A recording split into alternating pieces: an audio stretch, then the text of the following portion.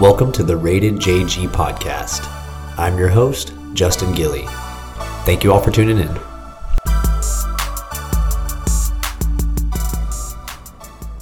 All right, guys, coming back at you with a new guest on the Rated JG podcast. Joining me today is one of the biggest Texas Ranger fans that I know, one of the biggest WWE wrestling fans that I know, and most notably my MMA Fight Talk buddy, which is going to be our main point of focus today. Got Big Russ, Mr. Russell Brown. How you doing, sir? Good, man. How are you, bud? Doing great. Glad to finally have you out. We've been trying to line this up for a minute. Yeah, heck yeah. It's good to be on. Yes, sir. Especially, like I was mentioning, we're going to be mainly focusing on MMA today. And any of you listening that are MMA fans know that we just had one of the craziest cards of the year. And you and I have watched, my gosh, many UFC cards together. Dating back to even like the Conor and Khabib, DC and Stipe, like just to name a few. We've had a bunch. So yeah, those were both on the losing ends of people we wanted to see. Amen, exactly. But hey, we were there through thick and thin. We're there. I always enjoy talking to genuine fans like yourself to kind of get your perspective and your opinion on the big time fights. And this weekend was a perfect example of one of those must see UFC cards. 239, and it was absolutely stacked from top to bottom. So what I was planning on doing was just to kind of recap and break down the card from top to bottom. But before we even get into that, we have not spoke about this at all yet. Were there any ones that, like any fights on this card in particular, that you were just amped for before you even knew the outcome? I was amped to see Holly and Amanda Nunes, just because I was kind of hoping that Holly could shock the world again, like she was claiming. But she got shocked in the face with her own swift kick to the dome, so that kind of ended that. And I was interested to see what Diego was going to do. Okay. To see if he was going to come back out and look good, but he got manhandled that entire fight. Oh yeah, we'll go over all of those. Yeah, but okay. I definitely can agree with the Holly thing. Diego has been. I feel like if you've ever watched MMA at all in the last 20 years, you know who Diego Sanchez and Cowboy Cerrone are because they're fighting every other weekend. Yeah. So, yeah, this one was no different than that. But starting with the prelims, did you happen to see the young Chinese guy from Team Alpha Male? That his name's Song, whatever his name is. But, man, he knocked that guy out cold. I saw the replay, and that was beautiful. Mm-hmm. And that's one thing I do love about this UFC jumping on with ESPN is the fact that I can actually see them for free. Like the prelims were on at 8 p.m. Anybody that has ESPN can watch them. And I've heard of this guy that Cody Garbrandt and Uriah Faber always talk about him because he's on Team Alpha Male with them. And, I mean, apparently he's the real deal, and he dropped that dude with that nasty KO, and he's making waves in that bantamweight division, which no one else seems to be doing at this point in time, except for freaking champ, King of Cringe, Cejudo. Cejudo, yeah. Yeah, a little. But, no, it was that guy. It's weird because you hear, a lot about him, and then actually seeing them fight, you're like, okay, this is the real deal. Did you see Cejudo in the crowd on Saturday? When they panned over to him? He was in a sling. I don't know. I know that Usman has an injury, but I didn't see him. Yeah, he was in a sling, and when they panned over to him, or it was either when I saw it through the crowd or it was on his Instagram, I think. And he's in a group picture. It's like him, Usman, Khabib, and somebody else, and it looked like he had a sling on. Huh. So I don't know if he's hurt or what, but I noticed that, and that's why it kind of caught me off guard. I mean, I know that Marlon Moraes was whipping him up for a while that last fight. I mean, Cejudo came out on top, but no, I didn't notice that, or if I did, I mean, I just kind of blew it off. I didn't even think twice about it because everyone and their mom was in the stands. Yeah. Even Dan Bilzerian was there. Did you see him? Right behind all those people, had like 3 women on each side of him. Oh, yeah, if not more. I think he had a whole row. But, yeah, that's funny because I was telling Corey that Bruce Buffer and Dan are, really good friends. He's always partying at Bilzerian's house. I'm like, Bruce, but you're 70 years old. What are you doing over there? He's rocking it, though. Yeah, exactly. He's probably wearing one of his coats. The Blazers. Well, yeah, we were talking about that, and I'm like, man, he lives the lifestyle, man. Old Bruce. He's been around the block a time or two for sure. But I've also noticed that he does not do the jumping anymore. He does that. It's time. I think those knees are getting a little bit old. Tweak the knee jumping one time. But yeah, so yeah, after that, the other prelim, I was personally so heartbroken for. Chito Vera looked nasty on the ground, as he always does. He's a heck of a fighter. But man, oh man, that was the biggest disappointment to me because I have been hyping up Sugar Sean O'Malley forever. Back to the Tuesday Night Contender Series, Ultimate Fighter. He is the man. The Sugar Show is one of my favorite dudes. He's like 6 foot tall, fighting at 135. Like he's got the white dude tatted up with an afro. Like he is just his own person, and I think he's just fascinating to watch because his fighting style is crazy. He's throwing, spinning back elbows, Superman punches, like you name it, he's doing it. And then the Golden Snitch got him again for some picograms or whatever, and he was. I think that. I was watching the. Do you ever watch that Anatomy of a Fighter with Will Harris? Mm-mm. It's essentially like a UFC embedded, but he's like a freelance guy that doesn't have like a contract or anything. So he goes behind the scenes and like it's like a mini documentary on the fighters. He did one with Khabib, and he's done it with. He actually went to Dagestan with Khabib and everything. Wow. He's this huge, like 6'7" black guy. He's a monster, and he's just cool with all the fighters. And he was doing them. An Anatomy of the Fighter on Sugar Sean O'Malley whenever all this happened, and it was like the same like pulsing effect like with John Jones, and he's been cracking me up because the O'Malley's like, dude, I am 6 foot tall, 6'1", $130. Like, don't you think if I was roiding out, y'all would be able to tell? He's like, I've literally had a camera following me around for the past year, and even.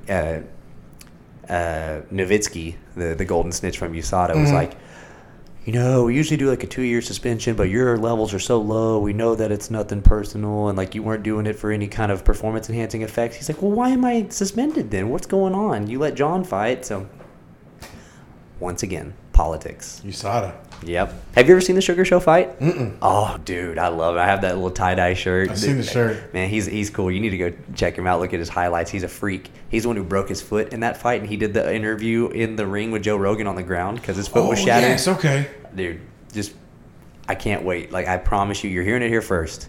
He's going to be huge. Whenever he gets the chance, he gets the spotlight, especially with the new ESPN stuff going on. Sky's the limit. He's going to blow up. But... Chito Vera ended up winning. I would have loved to see him fight him, but whatever. I guess down the line we'll see it again. But that will bring us into the actual main card and the man you were talking about before, Mr. Diego Sanchez versus Michael Chiesa. So who did you have going into that fight?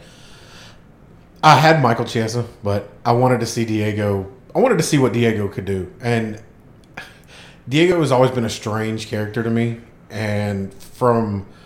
dating back all the way to the Clay Guida fight where it was just a bloodbath the entire time. But the stare down that they had probably 3 or 4 days before that was hilarious. And you think that you see Diego and you know that he's just as cocky as can be, and you know that he feels like he can still get in there and hang. And I don't even know how old he is now, but he was in Ultimate Fighter 1. He was the Ultimate Fighter, the first one ever, yeah. So, I mean... You know that he's up there in age. I want to say he's like 36. I think so too, yeah, or 37 maybe. Yeah. But I was hoping to see what he had, and I mean, he basically he was just Michael Chiesa's ragdoll the entire time, dominated, just grapple dummy the entire fight. And it sucks because I'm with you. I think everyone was on the same path as far as or at least within the same mindset, thinking that Chiesa was going to come in and just manhandle him because he's twice Diego's size. Yeah. Chiesa should have been a welterweight a long time ago. This is naturally where he's at. But and he even made that comment after the fight where he said I was cutting so much weight. He said this is where I should be fighting and this is where I will be fighting. Yeah, exactly. And that's what we will all. I mean, if you're a fight fan, you want to see that because whenever guys stop starving themselves and dehydrating themselves, that's when you really get to see what's up. But I hated to see that because you mentioned Clay Guida a minute ago. I don't know if you saw this or not, but Diego, Clay Guida.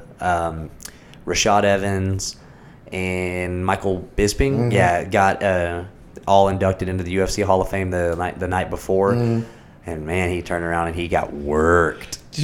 Did you happen to see during, I think it was Rashad's speech, that earthquake that hit California? No. They had like aftershocks in Vegas, Uh-uh. and they felt it. And like the guy I was watching the fights with was like, "Dude, you got to go back and watch that. It's the most funny. It's the funniest thing you'll see." Like Rashad just like pauses mid, and he's like, "I think we're having an earthquake," and but apparently like they had aftershocks that hit Vegas too. Oh, I believe it. But I mean, they're right there. But that's hilarious in the middle of their speech. And Rashad, man, looking back on it, because they were showing those highlights, man, he was a beast He was for a while. dominant. People forget he was not a big guy for that No. division either, like at all. He was knocking dudes out twice his size. Dude had a mean right. Oh, he did for sure. And you were talking about just a second ago, like the stare down with Diego. He is the only word I can find is just odd. Oh, yeah. He's just the most odd person ever. Yeah. And did you see? Okay, I was talking to, because I watched it with a couple of my buddies, and I was telling them beforehand, because I'm the nerd that keeps up with all this.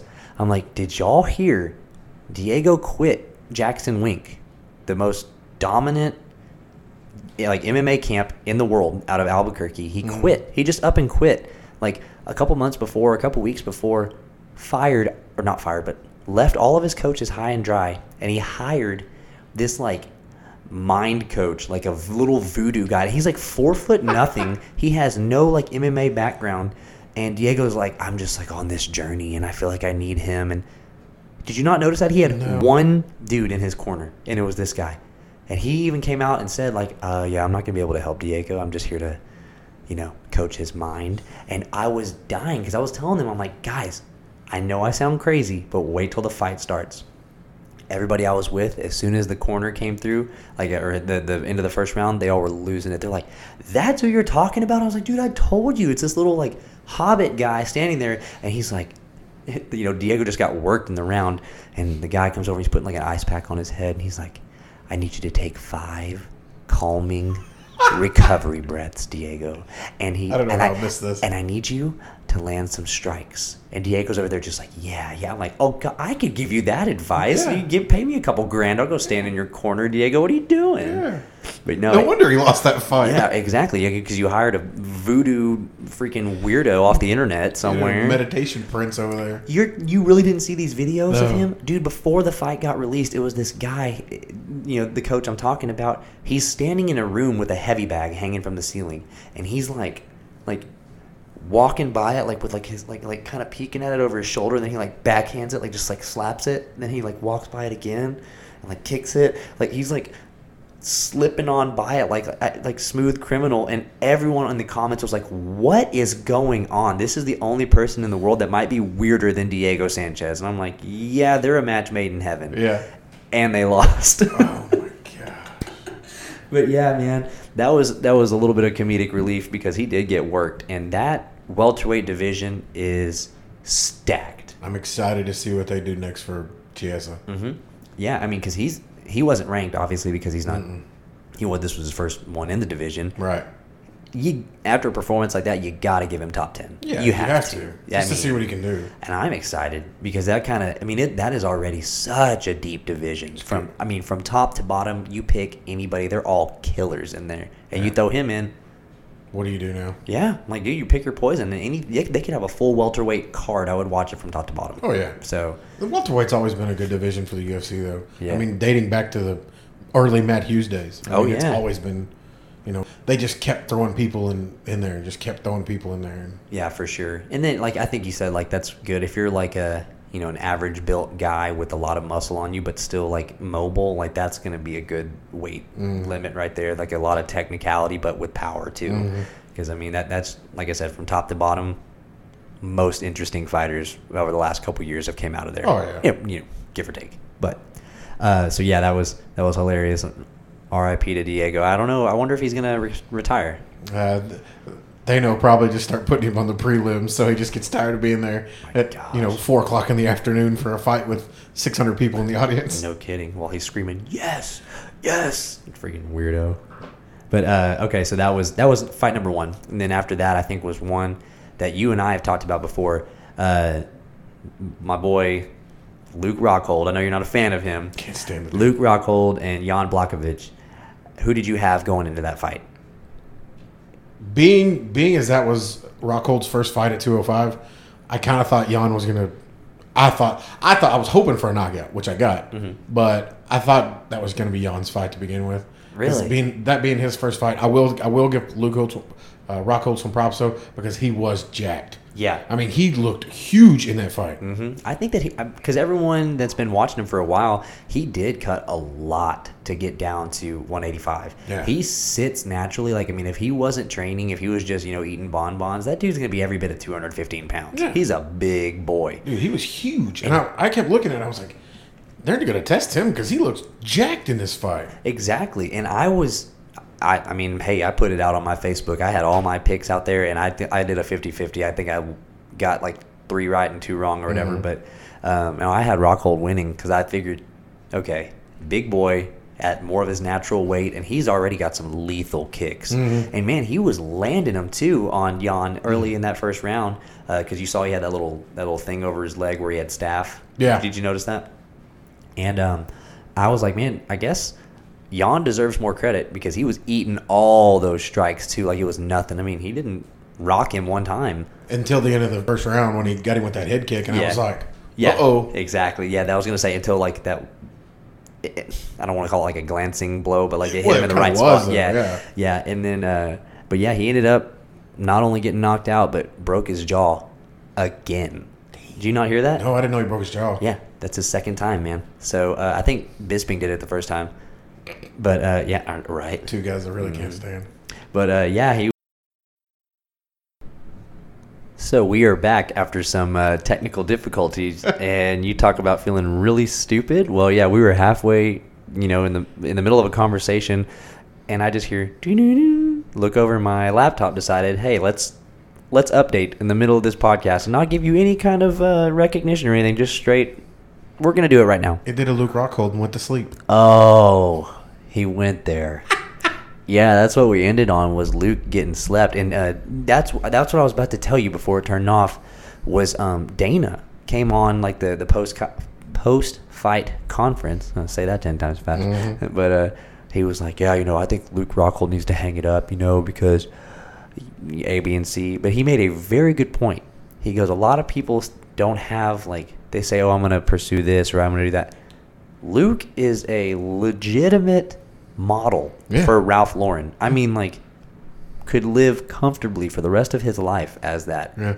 Like, you don't need to get punched in the face anymore, man. One of my guys at work was telling me that he was in, I think it was JCPenney's, and he was like, I don't know why Rockhold even fights anymore. He's all over JCPenney's.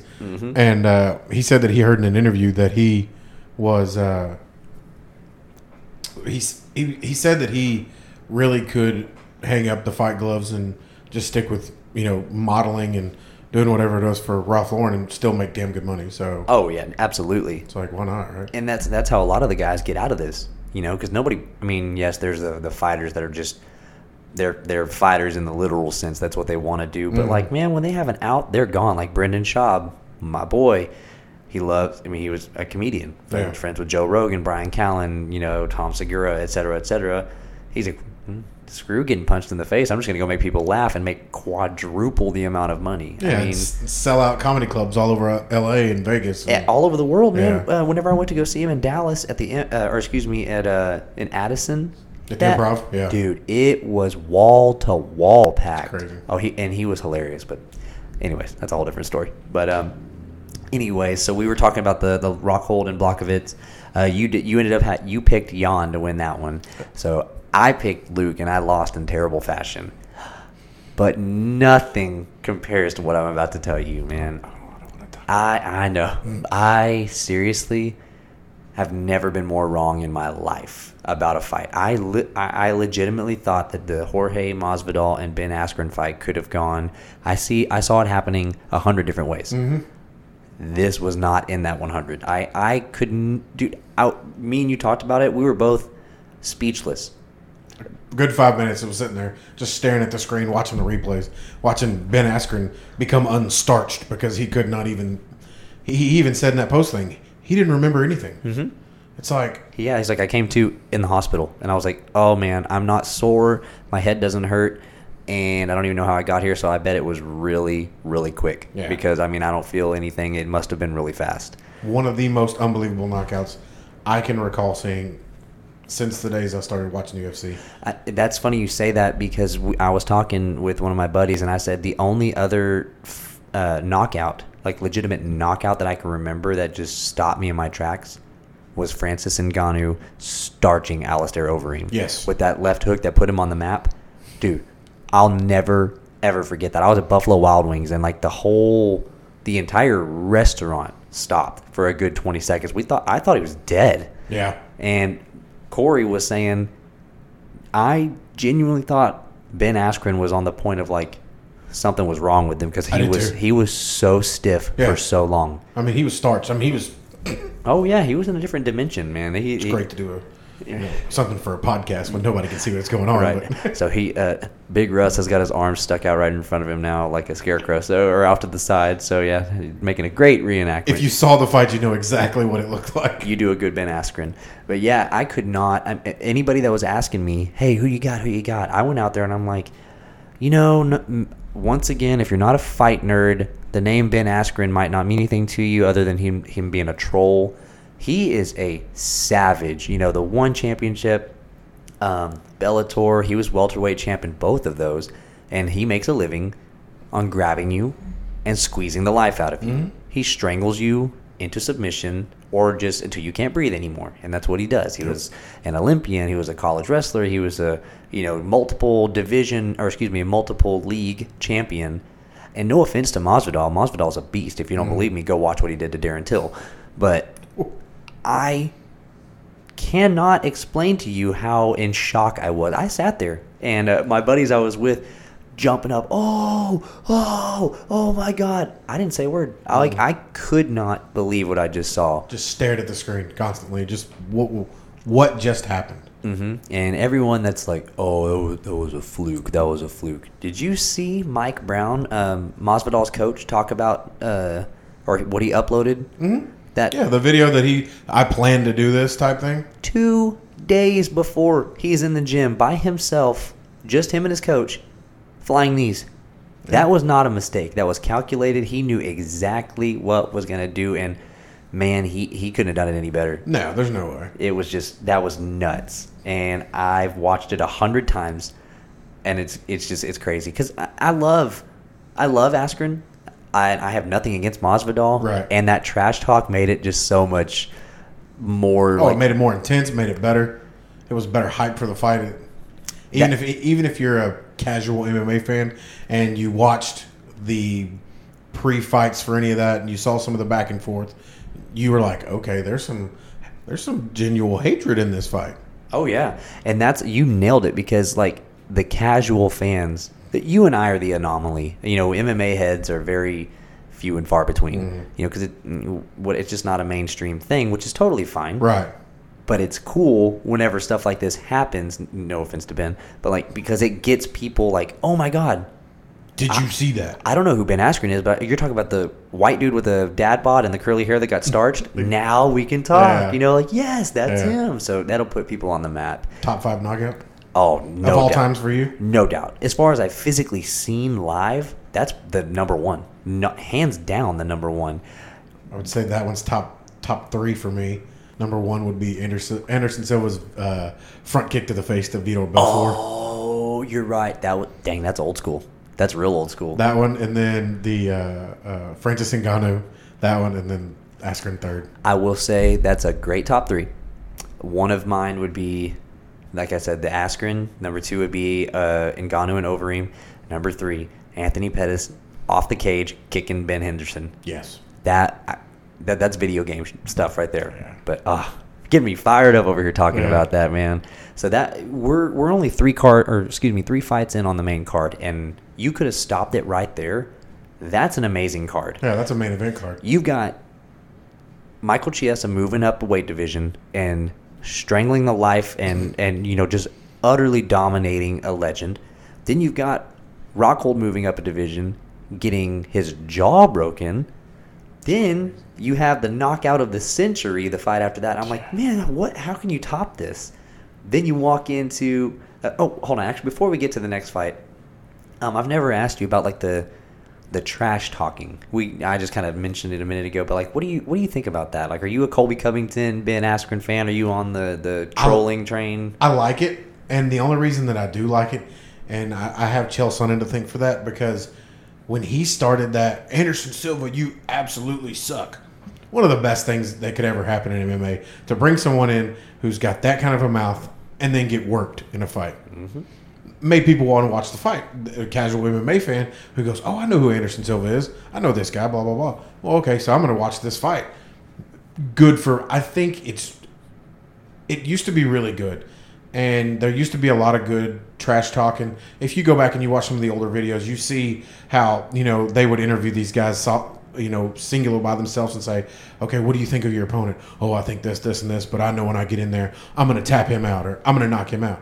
They don't really do that as much anymore. Right. Now it's more personal because they do these big press conferences and these guys get a chance to actually look at each other and point fingers and cuss at each other, and you're like, y'all are making this fun to watch. Yeah, I mean, it's almost like politics in the sense. Like, people, they want to be associated with one or the other. Like, oh gosh, you're an Askren fan. Well, I'm Masvidal, and I'm over here like, I love Askren, but I have nothing against Street Jesus, man. Masvidal is the man. Everyone that I can tell you that's one of my like real close like fight circle friends remember watching him in those Kimbo Slice videos in the backyards. Dude, Masvidal is old school gangster. Knock you out and, not think twice about it. I love it. But on the other hand, I love Ben Askren too, because I feel like his trash talk isn't like the Colby. Like, Colby's is so over the top. It's like, it's WWE-ish. Yeah, it's I don't know the right term, but it's almost like a try hard. Like, he Googled a bunch of big words to throw at almost scripted sometimes. Like, yeah, like, that's a good word. Yeah, scripted. But whereas Askren's is off the dome. Like, he's like, the boom roasted stuff. Like, he's just being a goofball, but it gets under people's skin. And, dude, that mental, warfare works. You don't believe me? Look at Conor McGregor. One of our favorites, exactly. Dude, Conor. Dude's got one of the best one-lines in MMA history press conferences. Oh, Who the fuck is that guy? I mean. Break out the red panties. Oh, my gosh. I love it. And now look at him on top of the world. That's like I always say, he's gonna in 5 years he's gonna buy Northern Ireland and just become like a freaking king over there. I still want to see him back in the ring, but we'll see what happens. I don't, man. I don't. I wanted to ride off into the sunset on into a sea of Proper 12 whiskey and just like. Oh, he's already doing that right now. Oh man, I can't. I love him to death. He is the epitome of a success story. Oh yeah. And from start to finish, right? And for sure, he made a majority of his money with doing the best thing that he does best, and that's using his mouth. Yep, 100%. And if you think about it, sounded gay. But yeah, you could have explained that a little bit better. Oh, sorry, we're 12 years old, and that made me laugh, but. No, and what's funny is I've even talked to this about with Casey. I'm like, okay, Casey's been with me forever, and she knows how much I love MMA. Conor McGregor became mainstream fairly recently. I'd say he really, really gained notoriety, obviously with the Aldo knockout, but like with the Nate Diaz fights. But still not many people. It was the Khabib and the Mayweather fights, and guess what? He lost both of those. But he didn't lose in the pocketbook. You dang right. But in those two losses in the press conferences, can you imagine the internet if Conor McGregor wasn't alive? All the memes, all the quotes, all the GIFs and stuff, they wouldn't even Conor's pop culture, man. Yeah. He just transcends fighting. He's everything. He's a part of everyone's life. Yeah. Even if you don't like it, Conor McGregor. So yeah, Ben Askren's not even close to that level. No, he's got a chance to be, though. Yeah, I think that he handled it well, too, with all the, I don't want to say, I guess, negativity that came from it. Right. He's like, yeah, I mean, I deserved it. I've been talking crap for a decade, and, I've never lost until now, and now they're laying it on thick, and I deserve it. I've said bad stuff, so whatever.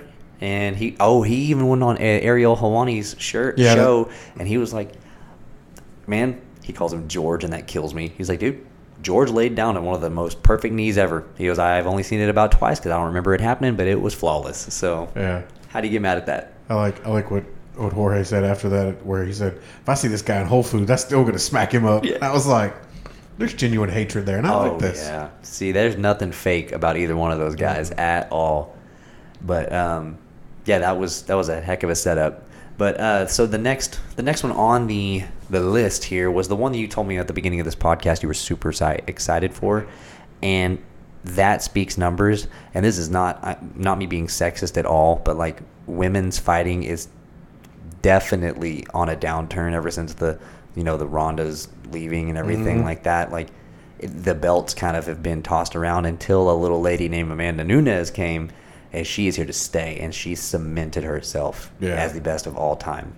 So, just to recap, you did say you picked Holly as the upset there? I picked Holly on the upset. I was wrong, but I picked her. I was hoping for it, but you can't doubt Amanda Nunes' skills. I mean, the girl has dominated every single person they've put in front of her, and it's funny, and it was pointed out to me, and I didn't even realize it, but every person that's held that title in the past 5 years, she has beat. Yeah. Miesha Tate, Ronda Rousey, Cyborg. There was one more, I thought. Was it Durandamy? No. I think it's just those three. Okay, maybe. But like that speaks numbers to her. I went home 4. Oh, yeah. No, wait, did you already say Holly? No. Okay, so Miesha, Ronda, Cyborg, Holly. There you go. And those people, it's not like she was taking them out at like the twilight of their career. Like those are all savages. Like, I mean, killers, literally killers. She had one of the best women's knockouts I've ever seen against Cyborg. Oh yeah, because she dropped her. Cyborg stood right back up. She dropped her again. Yeah. I'm like, this woman. She folded her over. Ice in her veins, man. And how do you not like her? She is so positive all the time. At her post-fight interviews, she's just on top of the world. Happy, jumping. Just as happy as can be to be winning. Exactly. Beating the crap out of other people. But she's never she's not a trash talker. No. She's just happy, and she's great. And in my opinion, you're never going to find another female fighter like that. She's the upper echelon, and nobody's touching that. And she does it in good fashion. And I mean, where does women's MMA go from here? Yeah, that's what I talked about this with somebody else. Is who do you throw at her next? Because everybody that they've thrown at her, she's knocked down. Yeah. I mean, so up out of nowhere for them to throw in front of her. I mean, yes, she does have 2 belts in 2 different weight classes. Yeah. So will she ultimately do what everybody else that's been a double champ and go, I'm going to relinquish this one. Yeah. Or I'm going to relinquish this one. So we'll see what she does. I personally, it'll probably never happen, and she's not even deserving of this yet, but dude, Megan Anderson, that 6 foot tall, tatted up girl. The one that Holly fought before her. I would love to see that fight just for personal. I mean, Amanda's going to win, but that would be a fun opponent to see her fighting that skyscraper of a woman, She's tall. She's huge. Tall. Australian, I think. Yeah, she's huge, and she's getting better and better, but what are we going to see? Claudia Gadeja? Don't want to see that. Durandamy? Don't want to see that. We've seen them all. She's just... Cyborg's got a fight coming up in a couple of weeks. Yeah, that was weird. She told me... she told me. Yeah, I was in contact with Chris Cyborg. Got it like that? Got it on Skype. On Skype. But no, they said that she came out and they offered... Cyborg's camp offered Nunes a fight, and Nunes was like, yeah, sure. And then the next day, Cyborg signed to fight someone else, and Nunes was like, okay, I just said I would fight you, but we didn't put it in writing, and now you jump and run off and do something else. So whatever. I think I saw day before yesterday. The girl she's fighting is 7-2. So it's you're gonna. It's not. That's just. That's what I'm saying. When I was talking about women's MMA, I'm not saying that it's bad, the talent. I'm just saying it is such a clear-cut, fine line between the top and the bottom. Mm-hmm. Maybe we're spoiled with the guys right now because every division is just killers. Mm-hmm. Killers. I mean, look at the Contender Series right now. Killers on there. They Dana White handed out 5 contracts last night. 5. we're about to see a new flood of people coming in too, man. So, and then you think of women's MMA, and it's the same 2 to 3 women just fighting for second because Amanda is that crazy dominant. So, good for her. Which brings us on to the next dominant reign here. John Bones Jones and Thiago Santos. You saw the call. They may have to give him another drug test. Pico. But what did you think, and who did you have going into this? Going into it, it's a John Jones fight, so you kind of automatically know you have to dominate this guy from start to finish, or you got to knock him out. John Jones, whether you like him or not, he's one of the most dominant fighters there is in the history of MMA. Yeah, and he starts to finish. From start to finish, he dominated. And I personally had Thiago Santos with 2 rounds. I thought he had at least 2. Because there was a couple in there where he was working those leg kicks on Jones, and you could just really see really well the whelps that were on John Jones' thighs. And they were very clear. You could see that. And I had to escort him out of the ring, man. Yeah. I mean, he couldn't even walk. Yeah. And I feel like when you watch as much as we have, like I said, 10 plus years of watching even John fighting. I mean, I remember John fighting in like 2009. Right. So let me ask you this. I personally think, for whatever reason, I feel like he was holding back.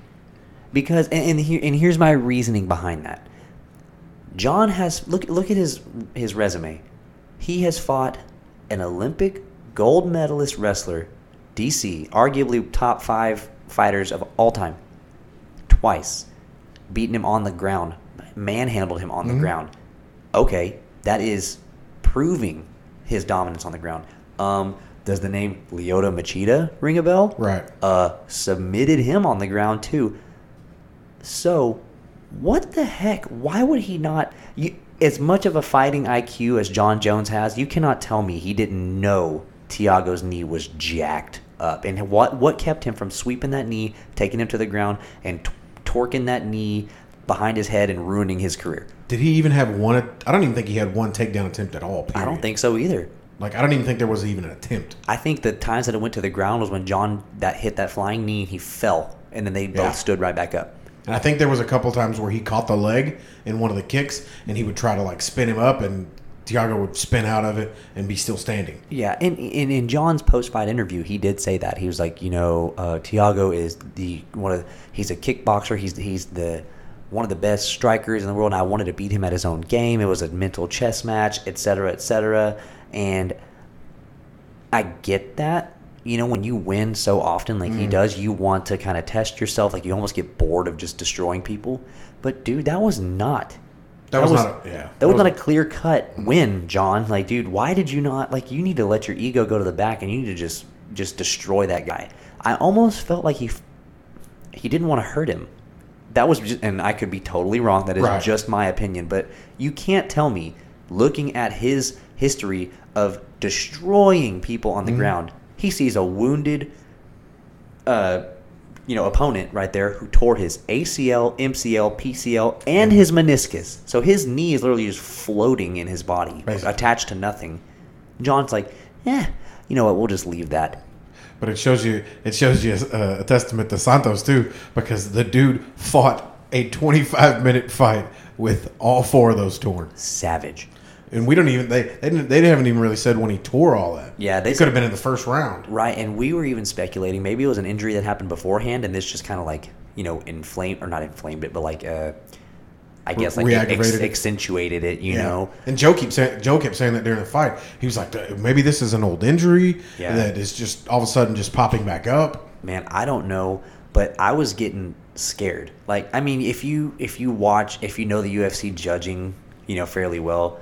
They're not gonna. The only time they've ever screwed anybody on that many title defenses was you couldn't even say screw, but was Mighty Mouse when Cejudo won. Right. That fight literally could have gone either way, and I thought that they were going to give it to him because he's been defending it like 7 times. Well, John's got 13 title defenses now, right? Including with this one. You're not going to give a dozen title defenses away on a split decision. You're just not going to do it. And that's what also was freaking me out, is maybe John knew that. I don't know, but maybe he was like, oh, I've got it in the bag. I don't want to hurt this guy. But at the same time, man, if I was him, I would have never let anything to even be questioned. I would have just gone for it. And the thing about it too, and it's one of those things that Dana always says is, if you don't leave it in the hands of the judges. Amen. If you want to win, don't leave it in the hands of judges. It's in your hands. And that's one thing that, I've heard him say it a million times. Don't leave it in their hands. And he left it in their hands. Like I said, I think he won 2 rounds. I think they scored it. I think they scored it right, but yeah, I mean, which also leads us to think, where do we go from here? Where does he go? Do we have another rematch? I was even saying, like, man, this is gonna be fun now that Rockhold is gonna be in the division. Maybe he can. Well, Rockhold got starched. He's probably never gonna fight again. Blachowicz has already gotten beat by Thiago and by Alexander Gustafsson, both of which have lost to John multiple times. Not Thiago, but Gus twice. Right. And he's retired now. Like, it's just, I personally don't want to see another John in DC, even if it's at heavyweight. No. I don't. I'm sick of it. I don't need a trilogy. This isn't boxing. No one cares. Like, no offense to DC. He's a beast. Love DC. I don't want to see you fight him again. I don't want to see John. I don't even like that talk about it. It's just annoying to me. And it's like, what? John's going to put on some more pounds and fight him at a heavier weight? Well, we've seen this twice, dude. Like, I don't want to see that anymore. Yep. So, but either way, that was a heck of a fight. John's the best of all time. I think that cemented it. I think that him and Amanda are just the GOATs in their respective rights. Oh, hell yeah. So, speaking of the ever-elusive DC, you are my only friend that... Beast from the land! Love that dude. You are the only friend that I have that loves Stipe as much as I do. He's a man's man. He's just a good dude, and I can't wait for this rematch, because if anyone deserves it, it's him. The most deserving rematch in UFC history. I think so too. There's not any person in the world that can tell me that there's anybody that's had a rematch in history that deserves it more than Stipe does. Right.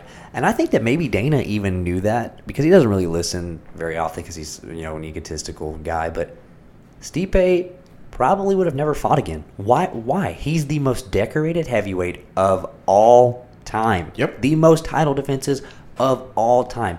And I'm not saying DC's knockout of Stipe was a fluke, but it was definitely not expected. No. Because DC's not a knockout artist. He takes you to the ground, and Stipe has a granite chin. Yeah. I mean, he was eating Ngannou's punches. Yeah. So that was the perfect overhand left or whatever it was in the perfect spot at the perfect time. I mean, Stipe could not have had a more awful shitstorm happen to him. Oh, yeah. So, therefore, I think every fight fan would agree with that. Yeah. Why would you not give him a rematch? It should have came years ago. Why did it not take this long? Yeah. And I get DC, because DC was supposed to be lined up to fight Brock. Yeah. And I get that. That's where the money's at. DC's 40 years old. Brock's 1,000 years old. Yeah.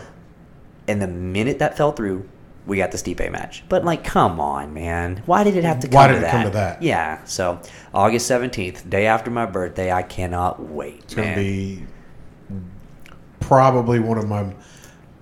they just better put some better fights on there. Yep. Because you're not gonna sell me on, because that's the bad thing about, that's the only thing that I really don't really like about the ESPN Plus deal is you have to still pay for it even if you have the subscription. So it's like, okay, I get that, but if you're gonna try to sell me that's the best fight on the card, I'm like, yeah, come on, guys, you got to sell me something better. Yeah, that's for sure. They're even doing that with the Max Holloway fight coming up, the Frankie Edgar. I mean, blessed MMA, Max Holloway is the man. I'm not going to buy a Max Holloway Frankie Edgar main event. I'm just not. I'll wait till the next day. Because you know what? I bought Max Holloway and Brian Ortega, and I thought that was going to be an awesome, Ortega's going to give him a run. Max Holloway landed the most significant strikes in UFC history and made him look like a piece of, ground up, beat up meat. I'm like, oh my God, yeah. I am never buying another one of those again unless it's like the Poirier fight. That's going to be a good Oh, my God. No, that was, dude, when Max and Poirier fought, I've never been so, like, satisfied watching a fight. I love Poirier. Love Max. Those dudes have mutual respect. High five. Everyone thought Max was going to take it to him because he jumped up. No. Poirier pieced him up. Guess what? Max was like, dude, you're the better man. You won. Holla at me, brother. Freaking Hawaii for life. Later. See ya. Like, how do you not love that dude? Yeah.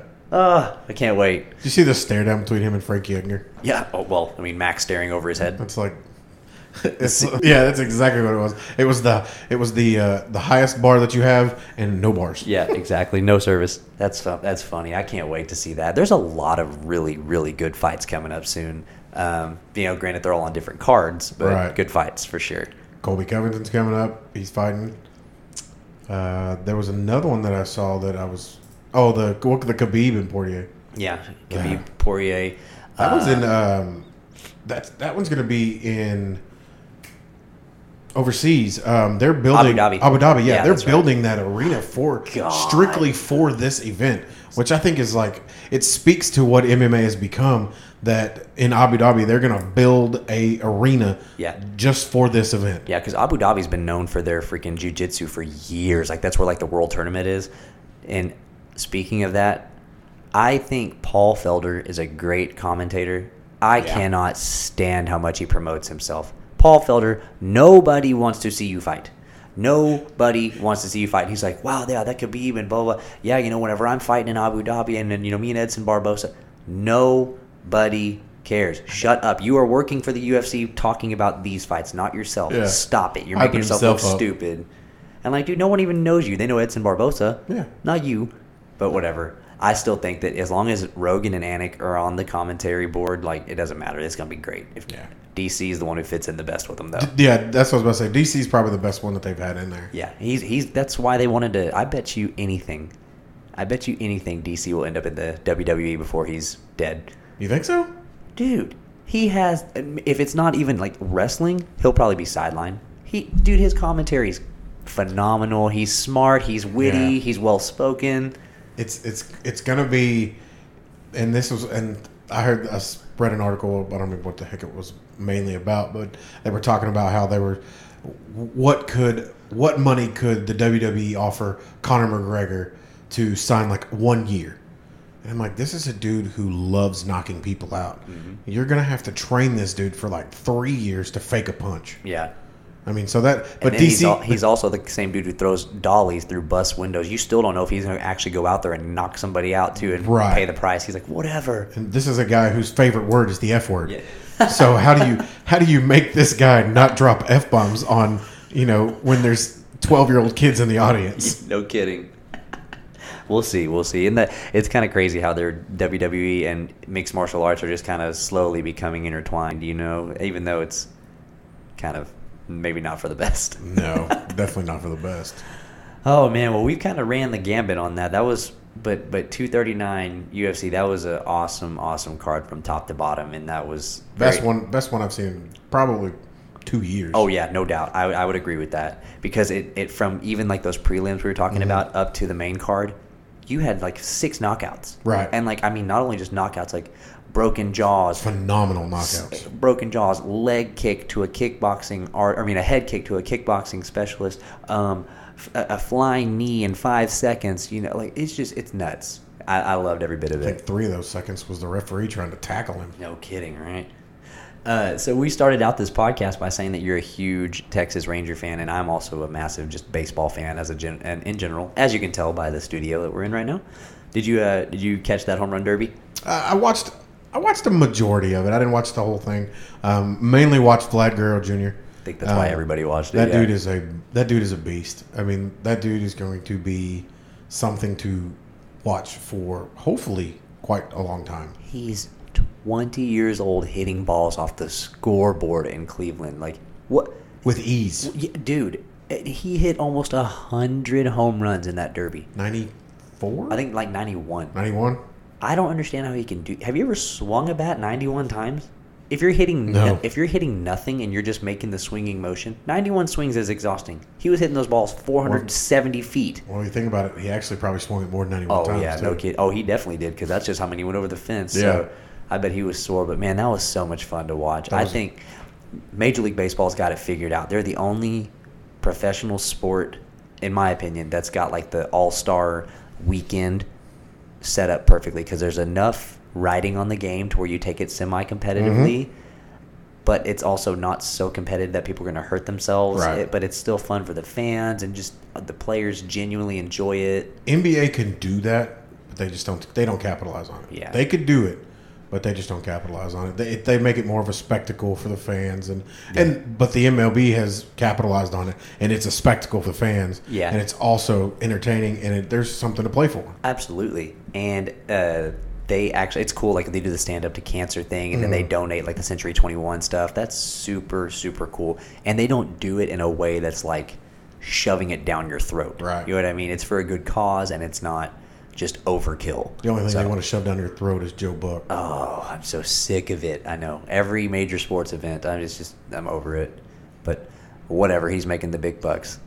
So I had a special question on here for you. If you could, was it thundering? There's a chance. Oh, okay. Getting crazy over here. If you had to pick a walkout song, like a little 10-second snippet, what would be next up to the plate? Big Russell Brown. That would be a hard one. If I had to just go off something off the top of my head, it would have to be something like, I would have to go something like AC/DC or something. Nice. Okay. Maybe like Shoot the Thrill or, go. Hell's Bells. Oh. Dong, right there. That'd be kind of cool. Oh, yeah, dude. I mean, I think about that stuff all the time. Like, I'll hear a song, I'm like, dude, that'd be so sick. Yeah. In high school, I wanted to walk out to American Badass by Kid Rock, and the coaches kicked me out of their office. They're like, we can't freaking do that. Get out of my office. I'm like, dude, come on, man. Like, they call me cowboy. I'm like, well, screw you. I'm a little 17-year-old punk. Like, let me do it, man. He's like, get out of my office, Gilly, right now. I'm like, yes, sir. Okay. Right. Okay, bud. So I wrap up every one of my podcasts by popular demand. I have a recurring segment called "If I Could Pick 3 to Have a Beer with Me," and it's kind of just a laid back approach. If you could choose at any point in history, they could be famous, they could be whatever, 3 people at any point in history to sit down, have a beer with, relax, and just kind of pick their brain. Who would it be and why? Now, I probably should have asked you this before. Now, is this 3 people at the same time? Or No, 3 separate occasions? Oh, it's fine. Whatever. I mean, 3 separate occasions. You give each individual person your attention. Because I thought about it multiple ways, and Hit me with it. and We're shooting by our hip here. and two of them kind of were. One of them was obvious. One of them would be my dad. I lost my dad a couple years ago to pancreatic cancer, and you don't really realize how much time you wish you would have spent with someone. But I think that would be one. But then when I thought about the question more, it was one of those things of, if this is a table for 4, who else is going to be there, and why would you want to watch this unfold? And it really dawned on me. I was like, it's going to sound corny, but if my dad and the things that I could get from him that I don't know, because I'm getting married soon, talking about that. Shout out Jessica. Right. Love you. And then one of the other ones was Donald Trump. And the only reason I say that. Triggered. Yeah, exactly. Don't write me hate mail. My last name is not anything that you can find. Regardless if you like him as a president, the dude is a billionaire genius. Yeah, charismatic. And the third one would be Jerry Jones. Oh, okay. And there's 3 things that I thought about. First of all, my dad sitting at a table with Jerry Jones would be hilarious to me because my dad would tell him how many things he's done wrong with the Dallas Cowboys and why he stopped watching them back in the early 90s. 2, to hear the conversations that they've had. I mean, regardless if you're a Cowboy fan, whatever, Jerry Jones is just like Trump. He knows where to put his money. He knows exactly what is good for business, and the knowledge that those 3 people can like throw out at us, you probably, I mean, everybody has somebody in their life that they've lost that they would love to talk to again. Sure. And that's that's one thing that I'll always take with me is, you know, it's getting crazy outside. I know. I think it's hailing now. But it's taking things it's never taking things for granted from people and getting all the knowledge that you can from them. And from those three, if sitting down with those, it would be one of those things is you could get business knowledge, you could get life knowledge, and you could get it from all three of those people because, you know, my dad was successful in raising three boys who were as much of a pain in the ass as we all are. And you can ask any of our family. We got our heads on our shoulders. We've all got, you know, good family around us and good friends around us. My dad worked like a dog from day one. I mean, he started work when he was 13, and he worked. And I guarantee you, if God willing, he probably would have worked until he, you know, passed away. And those are things like hard work, dedication to your family. I mean, those are things that nowadays to me are taken for granted. And that's one thing that, you know, if I'm blessed enough to have children, those are things that I'm going to instill in my family. Is you work hard for your money, but you also work hard for your family. And you just carry love, man. You got to carry love with you everywhere you go. Yeah. And that's the one thing I'm proud of is I keep people around me, and that's the way I feel like my dad raised me. I keep people around me that, you know, if I needed a help doing something, I could give you a call and say, "Hey, man, where you at? I need help. I just ran out of gas." I mean, just something, you know. Sure. And so that's, you know, those three to me would be not only entertaining but knowledgeable. I mean, you could learn stuff from people like that. Yeah, man, and that's a hell of a table right there. You're getting me all emotional over here. Well, now I never had the pleasure of meeting your dad, but he raised a good man. I'll tell you that much. And I'm not BSing you. I love me some Big Russ, and I can't wait to go and see you marry the girl of your dreams. And Jess, you know, we're gonna have a lot of fun at y'all's wedding and your bachelor party coming up soon. Ooh, so boy. I don't know if your dad would have any good advice on that, but I'll make sure you don't get into too much trouble. What happens at the lake stays at the lake. Yeah, right. There ain't nothing going to be happening. I'll just make sure you don't drown. How about that? Hey, that'll work. But, man, I very much appreciated you coming out and spending some time with me. We had a real good podcast here. I always enjoy picking your brain about not only sports but life in general. Oh, and is there any shout-outs you want to make? You know, Instagrams, you got any plans in the future to do anything like this on your own? Well, there's potential to let the mouth fly per se, because you never really know what's going to come out of my mouth. So that's very true. It's in the possibility right now. We're saving for a wedding, so maybe 2020 there may be, you know, the Russell Brown Experience coming out or something. You never know. There you go. Okay, guys. Well, yeah, I mean, I'll post all of Russell's social medias down below if you want to go hit him up, give him a follow. He's always having me cracking up on social media. So once again, Big Russ, I very much appreciate you coming out, man. Oh, it was a great time, bud. I loved it.